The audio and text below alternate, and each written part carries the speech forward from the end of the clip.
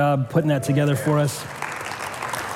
Thank you all so much for that. So today we are concluding a series that we've been doing over the last few weeks, looking at the grace of God. We've been calling it the gift.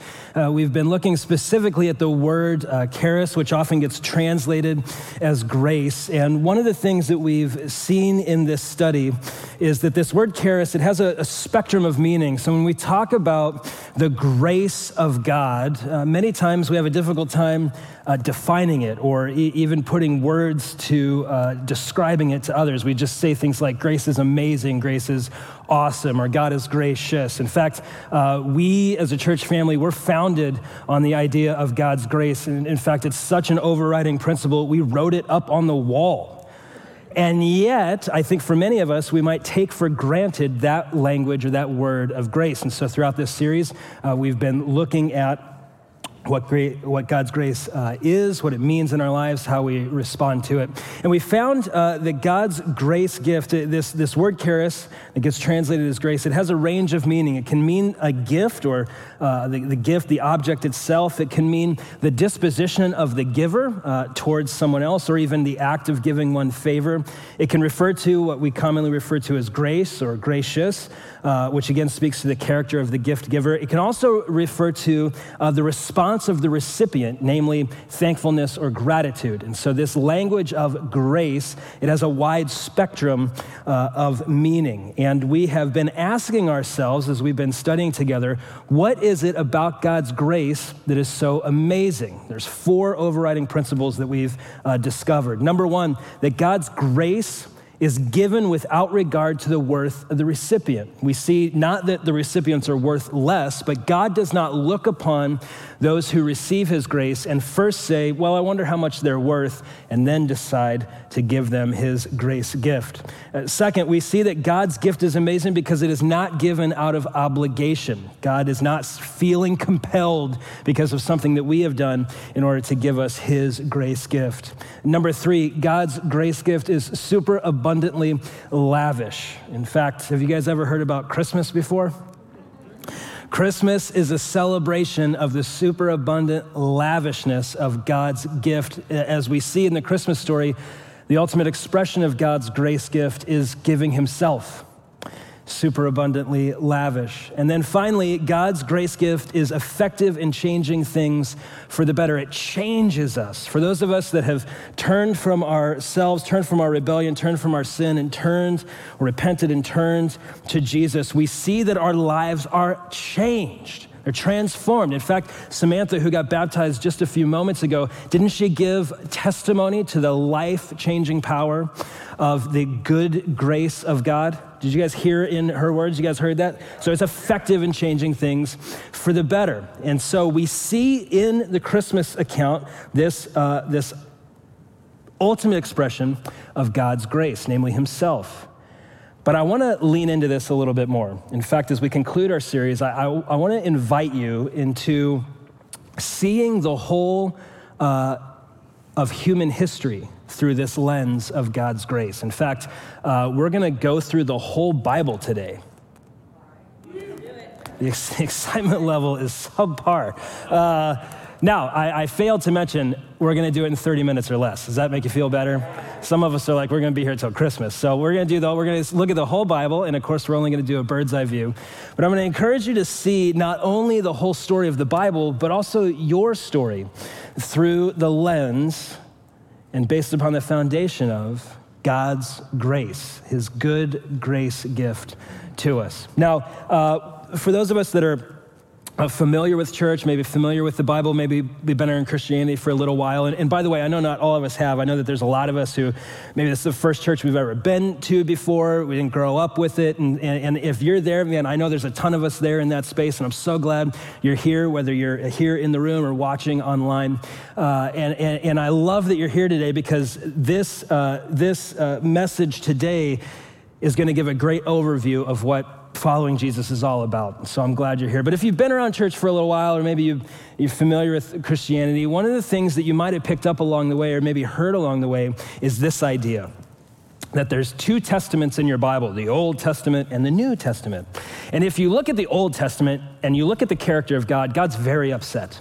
In fact, many of us might even have this idea that the God of the Old Testament is really like mean and angry all the time, but we might say the God of the New Testament is nice and loving and meek and mild. Have you guys ever heard that something like that before, the God of the Old Testament, the God of the New Testament? Well, I just want to tell you, and maybe you've said that before, maybe you've thought that before, and I just want to, just as gently as I can, as your pastor, to say that it's just a total load of crap.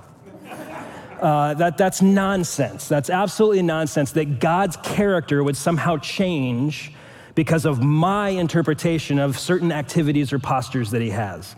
If there's one thing that's clear in Scripture, it is that God's character is unchanging. Thanks be to God.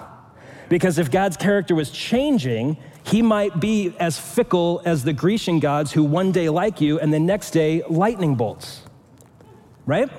So thanks be to God that his character is unchanging. What I'd like to show you today as we kind of look at the whole of Scripture through this lens of grace, I'd like you to see that from beginning to end, the story of the Scripture and the story of the cosmos is a story of God's grace. Now, we've been looking at, specifically in this series, we've been looking at the Newer Testament, which is written in Greek. We've been looking at the word charis, which is generally translated as grace. But that idea doesn't begin in the New Testament. In fact, this idea of God's grace spans the Scriptures. And one of the best tools I've found to helping understand it and describe it and helpful to me to understand is through this group called the Bible Project. You guys ever heard of the Bible Project before? I cannot recommend them more highly. They do what's called explainer videos, where they take these really big concepts of Scripture and they artistically explain it in like 5 minutes or less. So I went to seminary and paid a ton of money and a ton of time to do what they do in 5 minutes. And I wish I would have known about the Bible Project when I was in seminary. I would have gotten better grades. So take a look at this video. If you tried to describe what God is like, it could be difficult or daunting. But when the people who wrote the Bible pondered the mystery of God, they consistently describe God's character in this way: compassionate and gracious, slow to anger, overflowing with loyal love and faithfulness. We're going to look at the second key word in this statement, gracious. The Hebrew word is chanun, which is related to the Hebrew noun chen. This word, chen, is often translated as grace or favor. And if you study how this word is used throughout the Bible, you find a fascinating story. One meaning of chen is delightful or favorable. In the Psalms, a skilled poet is said to have lips of chen. That is, he can craft beautiful words that bring delight. Or a dazzling piece of jewelry is an ornament of chen. It attracts attention and favor. This is why chen is often the word used to describe a gift given with delight or favor. In these cases, chen could be translated as grace. Like in the story of Esther, who approaches the king of Persia to ask that she and her people be spared from death. She calls this a request for chen. And because the king delights in Esther, he favors her and grants her wish. So, giving a gift of favor is chen because it's motivated by delight. And the most extreme kind of chen is showing favor to someone who should get what they deserve, not a generous gift. Like Jacob, who cheated his brother Esau, ran away, and then after 20 years wants to come back and make things right. So he comes to Esau asking, "May I find chen in your eyes?" Jacob isn't asking for what is fair, but for favor. And surprisingly, that's what Esau gives him. He chooses to delight in his brother Jacob and show him grace that he doesn't deserve. Now, chen requires a generous spirit, which people sometimes have. But in the Bible, the one who shows more chen than anyone else is God. Like when God rescued the Israelites out of slavery in Egypt, and they quickly betray him by giving their allegiance to a golden idol as their God. But then, Moses steps in and asks God to consider giving a gift that they don't deserve. And God says yes, by showing the ultimate act of chen, forgiveness and a promise to be with these people. This character trait of God is so reliable that over 40 times in the book of Psalms, people cry out for God's chen when they're sick or in danger, or when the Israelites are in exile. And the biblical prophets like Isaiah looked back to God's chen in the past and boldly declared that God will one day show chen to his people by delivering them and all creation from death and ruin. Now, when we turn to the authors of the New Testament, they describe God's chen with the Greek word charis, which means gracious gift. Like when we're introduced to Jesus in the Gospel of John, we're told that Jesus is God's glorious charis become human, sent into a world of people trapped in darkness and death. Because according to the Apostle Paul, we're like the living dead.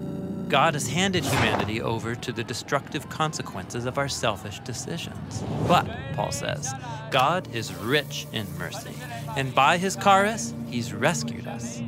He's talking about how Jesus' life, death, and resurrection are offered to us as a generous gift of life that is more powerful than death. And as with any gift, all one has to do is receive it. So, now you can see why the biblical authors talk so much about this description of God's character throughout the Bible. When people are willing to own their failures and ask God for chen, he has a consistent and generous response. God gives the gift of himself, his life, and his love. And this is what it means that God is gracious. So we see that grace is at the very center of God's character. And so what I'd like to do as we think about and explore the entirety of the story of the cosmos, I just want to kind of set the space here for a minute. I've got just like the Caleb Campbell real quick overview of the Bible. There's all sorts of different ways you can do this. There's all sorts of ways you can kind of spell out the story of the Bible. But this is what I've done, and it is what it is. Also, I was limited in space. Our TV is only so wide. So that's why the things that got included, that's why they got included. And in the scriptures, you have the story of the cosmos, from creation to fall, Abraham, Exodus, kingdom, exile, and then you have this division in the scriptures, usually referred to as the two testaments, Old and New. You have Christmas, Jesus' ministry, Good Friday, Easter, and then the promised restoration. So have you guys ever gotten a calendar for Christmas? Tell me about what's on the calendar. You guys anyone got cats? No, this is a serious question. I see them at the mall all the time. I don't know who's buying cat calendars. Who's got cat calendars? Anybody? Dog calendars? No? How about a calendar that like a child made? Anybody got one of those? I have one in my house that's 2 years old. I don't know how long it takes for the dates to get resynced again, but we're just waiting for that day. So there they are, your calendar. Now, your calendar, just like my calendar, by and large, if it's hanging on a wall or on a desk or something, it usually spans about what period of time? What's that? A year usually, right? The discount calendars only have 10, but the ones that are full price, you get 12 full months. And so you get a year, but if you have like a digital calendar or something, you can like span all sorts of different years. In fact, what year is it currently? What numerical value do we ascribe to this year? 2020. Now, has there only been 2020 years, like in human history?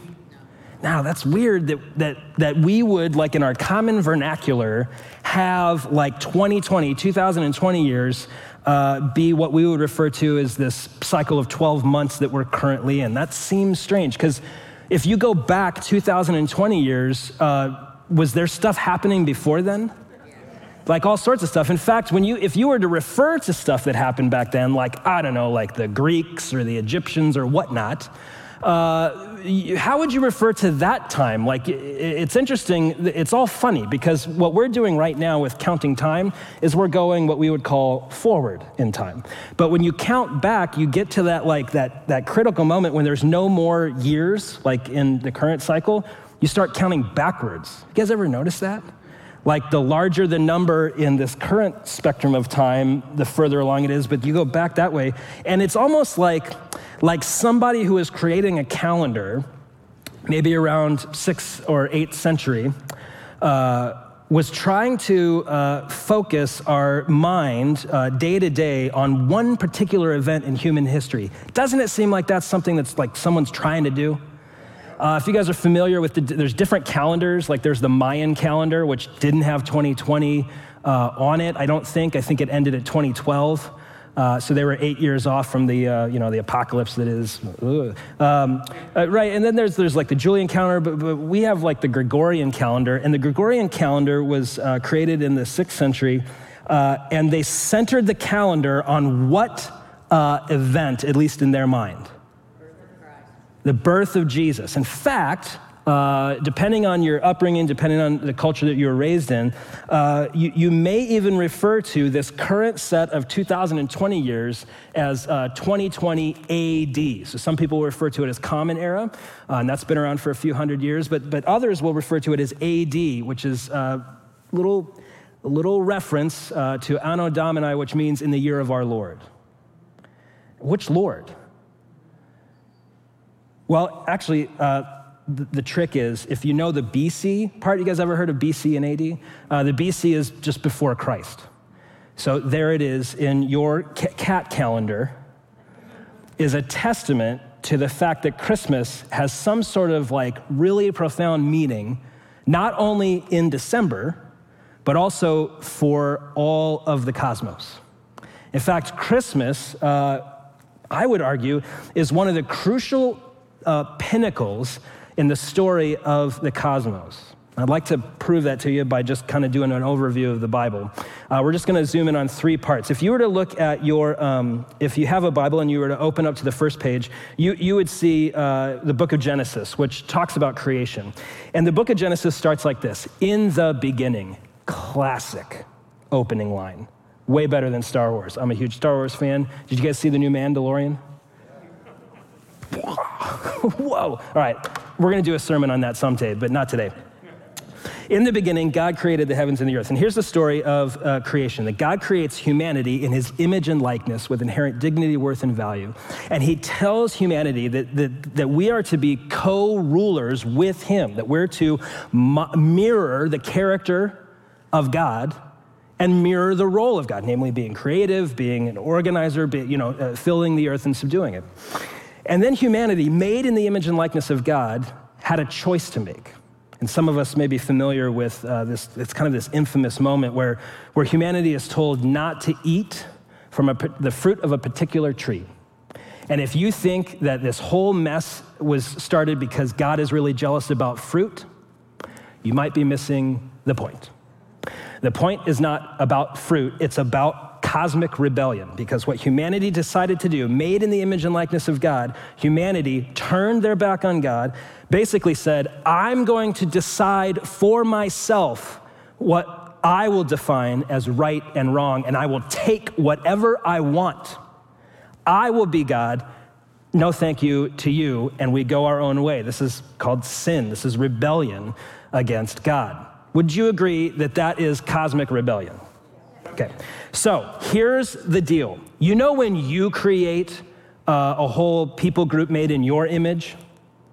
You know when you do that? And stop me if this has happened to you. And you create this people, out of nothing. You give to them life and life abundant. You give to them all the things they need to sustain their good creation. You give them everything they need for a joy-filled life. And what are they? You know when this happens to you, when you create a people group and they give you the finger? And they say, we're going to be our own God, no thank you. You know when that happens to you? What do you generally do when you have your own creation rebel against you? I'll tell you what I would do, although this hasn't happened to me yet. And maybe it hasn't happened to you either. But if I was God and my creation was rebelling against me, I would go over to my record player. I'd go through my catalog of amazing records. I would find Metallica's Kill 'Em All album. I would take it out. I would take it out of its sleeve. I'd place it. I'd turn the volume up, and I would destroy my rebellious creation, and I would start over. Right? That's certainly what I would want, because I would be offended. I would be hurt. I would be like, well, we haven't even gotten to page 4 yet, and y'all are already in rebellion against me. No thanks. And could God certainly do that? And yet he doesn't. Why? So let's just pause just for a minute. Is creation a gift? Is life a gift? I'll just put it another way. What did you do to earn your life breath? Is your life breath something that is owed to you or something that's gifted to you? So the opening page of the scripture is a gift. God creates the universe and then gives to humanity the rights, so to speak, to keep it and to multiply and to fill it for their enjoyment and for his glory. And yet humanity takes this good gift, says, this is mine, and breaks it. And so now we have a problem. How does God restore his good gift? And I know that I'm just going to kind of blow through some of this. This is just such a profound story and a profound truth. But God creates, humanity rebels, and that's oftentimes called the fall. You get to the 12th page in Genesis, the 12th chapter in Genesis, and you will discover that God plans on restoring the broken gift that his own creation destroyed and fractured by giving another gift. In fact, he promises to Abraham, this guy, just kind of like randomly shows up in the story. God takes this dude named Abraham, and he says to Abraham, out of you, I'm going to make a great nation. And through you, through your line, through your nation that I'm going to create out of you, you will be a blessing to all the other nations. Okay? That sounds pretty good, right? Now, pause. What is our expectation? Our expectation is that that immediately he'd be having kids, because you got to make a nation somehow, and they would all be righteous and upright, and they would be like, you know what? We learned our lesson back in the garden. We learned our lesson of that cosmic rebellion from the Adam and Eve account. We're going to stay on the straight and narrow so that we can be a blessing to all the nations. That's what you would expect to happen. Guess what happens instead? God takes Abraham, promises to make him into a great nation. They grow and grow and grow. And every generation, Abraham, Isaac, Jacob, into Joseph's generation, every generation sucks. They're not good at being faithful to God. They are not good at mirroring God's character to the nations. In fact, they're selfish. Oh my goodness. I mean, one of the worst things we can do is read this biblical account and think, these heroes of the faith, they lived lives that I should model my life after. Certainly they had faith-filled moments. I'm not debating that. But these characters do not exist in Scripture to serve as moral exemplars. I'll prove it to you. Just go read your Bible and tell me if you think you want to live that way. Like people say all the time to me, oh, Caleb, I want to learn about biblical marriage. Well, which kind? There's the abusive kind in the Bible, there's the polygamous kind in the Bible, there's the kind in the Bible where it's only a transaction, and then there's the righteous kind in the Bible. Do you mean a Jesus-centered marriage? I'm all about that. But just because something's in the Bible doesn't mean that we're supposed to shape our lives around it. In fact, I think a lot of it's there to show us how desperately we need God's grace. So he makes this nation through Abraham, and here's the deal. By the time you get to the end of the first book of the Bible, Genesis, there's a new tension. The people of Abraham, the Hebrews, they have grown and grown and grown and grown, but they're in captivity in Egypt. So as Exodus starts, you've discovered that they're in captivity. They don't even have their own land. They don't have their own king. They're supposed to be a great nation, but they're just slaves in Egypt. Is that a dramatic tension? Right? Because through this nation, all the nations of the earth are to be blessed, and here they are in Egypt, and they're enslaved. And so what God does as a grace gift is he redeems his rebellious people out of the bondage of slavery. Now, he sends Moses. Moses goes to Pharaoh, who is like the king of Egypt, and he says, let my people, what was it? Go. You're right. Moses says, let my people go, and guess what Pharaoh does? He does not do that. He says, you want me to give up all this free labor? No, thanks. And so God, in an act of grace, redeems his people. And then you've got his people. They've been redeemed from slavery in the land of Egypt, and they're now in the desert on their way to the promised land. But here's the rub. Do you think that a people who've recently been redeemed from slavery, who have in their heritage this promise that through them all the nations of the earth would be blessed, because the gift of creation is broken because we've been rebellious, do you think this people would learn their lesson and say, you know what? We've had too much of this dismay, we've had too much of this destruction, we've had too much of this violence, we've had too much of this rebellion. We're going to be the people who do it right this time? Or do you think that they would succumb to what most of us succumb to, which is once more turning their own way, defining right for themselves, and taking what they want? What do you think happens? Option 2, right?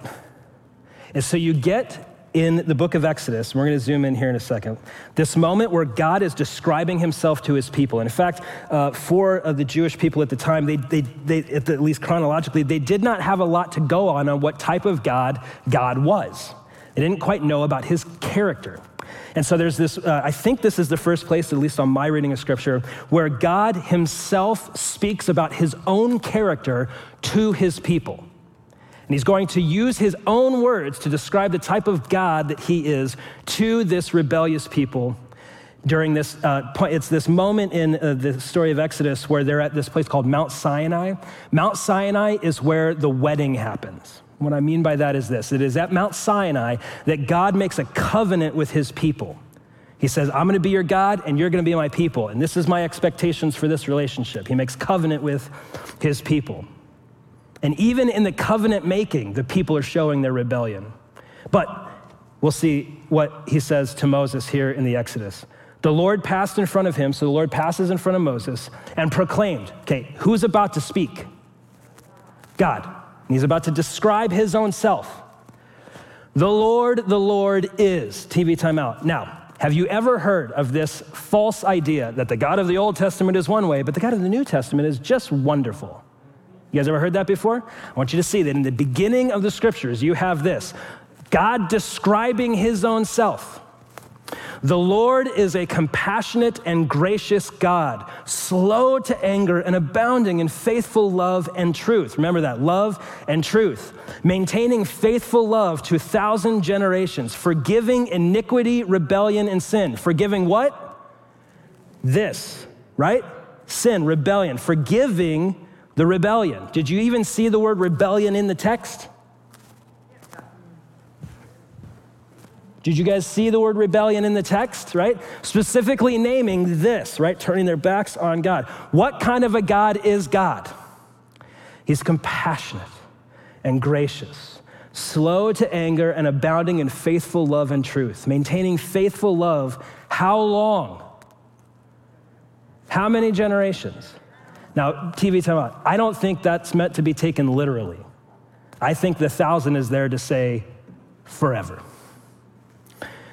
Faithful love to 1,000 generations. Doing what? Forgiving iniquity, rebellion, and sin.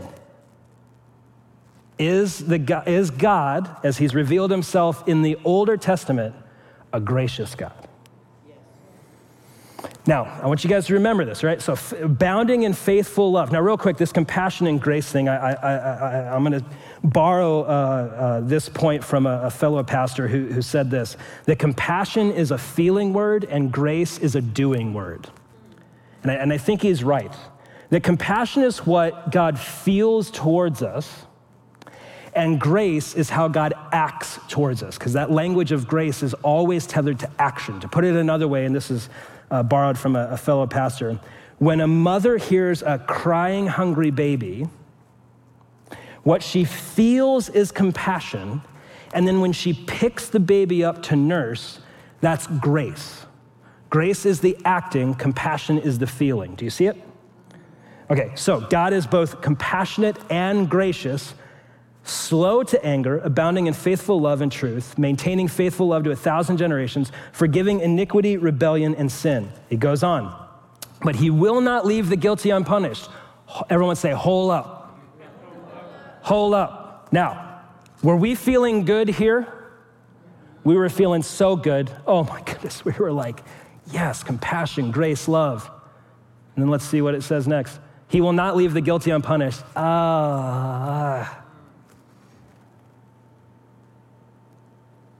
now? Why do we feel a little, And so let me ask a trick question. Is God gracious or just?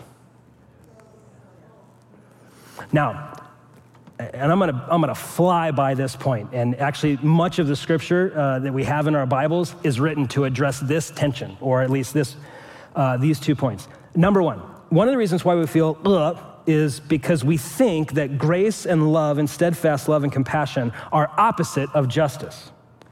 And I want to tell you that for those of you who have suffered injustice profoundly, I know you don't think that. For those of us that have lived a predominantly comfortable life, this is a tension for us because perhaps we've not really been the victim of a great injustice. But I want you to see, who is God speaking to? He's speaking to people, a group of people who were recently emancipated from what status? Slavery. Hundreds of years of slavery. Do you think that generation after generation after generation of slave would have maybe once in a while been the victim of injustice by evil oppressors? And when you're the victim of an injustice by an evil oppressor, what do you want? You want justice. And if your God says, I love you, but I don't care about justice, do you think that God really loves you? And so here we have this beautiful, profound tension of God's grace, love, compassion, and his justice, and his commitment to justice. And by the way, I'm going to give you like the 30-second answer. The way that we ultimately see this pursuit and commitment to justice and commitment to love on display is in the crucifixion of Jesus Christ. God gets justice, and he takes on the wages of the justice himself so that he can be both just and justify those of us who are in rebellion. And if you'd like to know more, read the book of Romans. He will not leave the guilty unpunished, bringing the consequences of the father's iniquity on the children and grandchildren to the third and fourth generation. Moses immediately knelt low on the ground and worshiped. Probably the right stance to take, don't you think? I mean, when you're speaking with God directly, this is probably not the right stature. Then he said, this is Moses now speaking, my Lord, if I have indeed found favor with you, my Lord, right? That unearned or undeserved favor. If I found it with you, my Lord, please go with us, okay? So God's grace is not only in the act of sparing his rebellious people, but also, and I want you to see, being with them. Notice how Moses pleads. Please go with us, even though this is a stiff-necked or arrogant or a belligerent people. Forgive our iniquity and our sin, and accept us as your own possession. Is God a gracious God? Now, let's zoom forward. So you have the Exodus story. God takes his people, and by the way, after this covenant is made, do you think that they shape up and fall in line and say, we're going to live righteously, we're going to mirror the image and character of God so that we can be a blessing to all the nations? Do you think that's what they do? That is not what they do. They continue to rebel. And so though they have a kingdom, they find that God has allowed other evil empires to now take them into exile. And to some degree or the other, they're back to where they started. And so by the time you get to the Gospel of Matthew, the Christmas account, what you have is this. You have a people group who are living in exile under the oppressive regime of the Roman Empire. Though they are not enslaved, they do not have their own land, they do not have their own people, and everyone is wondering, did God give up on the promise to bless the world through us? And there's a hope-filled longing that one day God would give the ultimate expression of his grace gift and restore his gift of the cosmos. Okay, you guys ever seen the movie Peanuts? The Peanuts Christmas, what's it called? Is it just Peanuts Christmas? Charlie Brown Christmas, thank you very much. And you know that scene where the dude, is Linus the one with the blanket? Where he reads the Christmas account? You know, he reads the Gospel of Luke because the Gospel of Luke and the Gospel of Matthew both give an earth view of the Christmas story. They're both looking at the Christmas story from the view of people dwelling on earth. But the Gospel of John, in my opinion, also gives a Christmas story. But what John does is in the Gospel of John, John gives a cosmic Christmas story. He's speaking through the lens of the cosmos, so to speak. And this is what he says, and it sounds like weird language, but I think it's pretty profound. He refers to Jesus not as Jesus, but as the Word. The Word became flesh and dwelt among us. We observed his glory. Okay, TV time out. You guys ever seen a little nativity scene? How many of y'all have one in your house? And you got a little baby in a manger? You guys have seen this before? That is a reminder of John 1:14. The Word became flesh and dwelt where?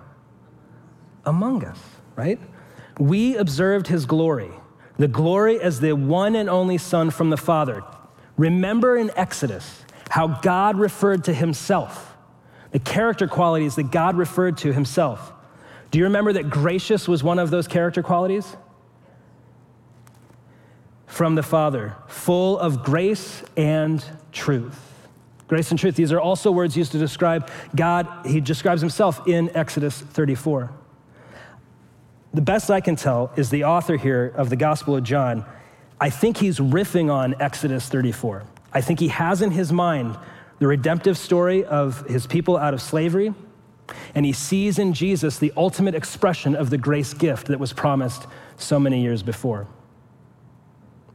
Now, you continue on in the Gospels, you see Christmas, you see Jesus' ministry, and then you get to Good Friday and Easter. Good Friday, where we reflect upon the death and burial of Jesus, and then Easter, where we celebrate the resurrection of Jesus, his conquering over Satan, sin, and death.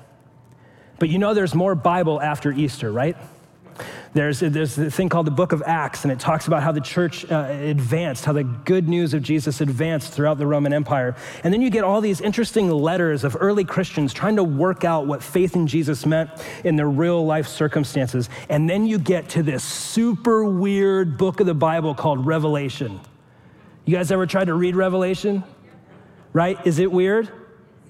Now, y'all, there ain't no seminary professors in here, I don't think. Is Revelation a weird book to read? Okay. There's dragons and such. I mean, there's part of it that's like, did I accidentally put Harry Potter in the back of what is going on here? And so while Revelation is difficult for many of us to read and to understand, and I'm fascinated by Revelation, I love the book. I don't think we give it justice. I also think we try to make it do too much, especially today, by calling people the Antichrist and whatnot, which I've been known to call people in my day. How does Revelation end? The book of Revelation promises or foretells the making whole again of the broken gift that God has given because of his ultimate expression of grace, namely himself. Jesus is on the center of the throne. Jesus redeems and restores humanity and redeems and restores the cosmos. At the end of Revelation, you have a whole, I need you to hear me on this. The Bible concludes painting a picture of our future, being embodied humans who are restored and redeemed in a restored cosmos. A real physical, tangible space where we dwell with God and he dwells with us. What you have in Revelation is what we had in Genesis 1 and 2, only restored. The gift is made whole again because of his ultimate gift of grace. That is the story of the cosmos. And here's the last line. This is the last line of your Bible. The grace or the grace gift of the Lord Jesus be with whom? Everyone. Through you, Abraham, all the nations of the earth will be blessed. Through Jesus, the ultimate expression of God's grace, gift given for you and me, the gift of the cosmos, the gift of life is redeemed and restored. From the first page to the last page of your Bible, it's all grace. I'm going to talk to the Christians just for a minute. And I'm going to just warn you and encourage you at the same time. I'm going to caution you in this. There can be occasion where we think that the time that we need God's grace is when we repent, when we turn from sin and we believe in the gospel. By the way, anyone who turns and believes in Jesus, Jesus says yes to. To put it another way, anyone who wants Jesus gets Jesus. That's the good news of the gospel of God's grace. But there may be a temptation for those of us that are Jesus followers to think that only in that moment of turning do I need God's grace. But what I would encourage you in is this, is if the first to the last page of the scripture is saturated with and reliant upon God's grace, then every breath I breathe is grace. Dallas Willard says this, we burn grace like a 747 burns jet fuel on takeoff. The gifts of the Spirit are grace. The provision of a meal is grace. That's why sometimes we refer to it as saying grace. The people in my life, the situations I find myself in, the thoughts that I think that are compelled and redeemed by the power of God, the way that I live in the world, the way that I serve others, the way that I give to others, it's all a grace gift of God to you and to me. God is gracious. Thanks be to God. Let me pray for us. Lord, we see in your scripture a view of the cosmos that is not, it's so compelling and yet sometimes difficult to understand. And so, Spirit of the living God, would you moment by moment guide our steps and our thoughts and our actions that we might be a people who live this grace. And as we celebrate Jesus' Christmas, your birth, we give you thanks in response to your grace gift. Would you empower us to be gracious ourselves? Jesus, we pray these things knowing that you love us and you're powerful to bring them about, and so we entrust ourselves to you. It's in your name, Jesus, that we pray. Amen. Amen. Church family, I love you. More importantly, Jesus loves you more than you could ever imagine. Merry Christmas.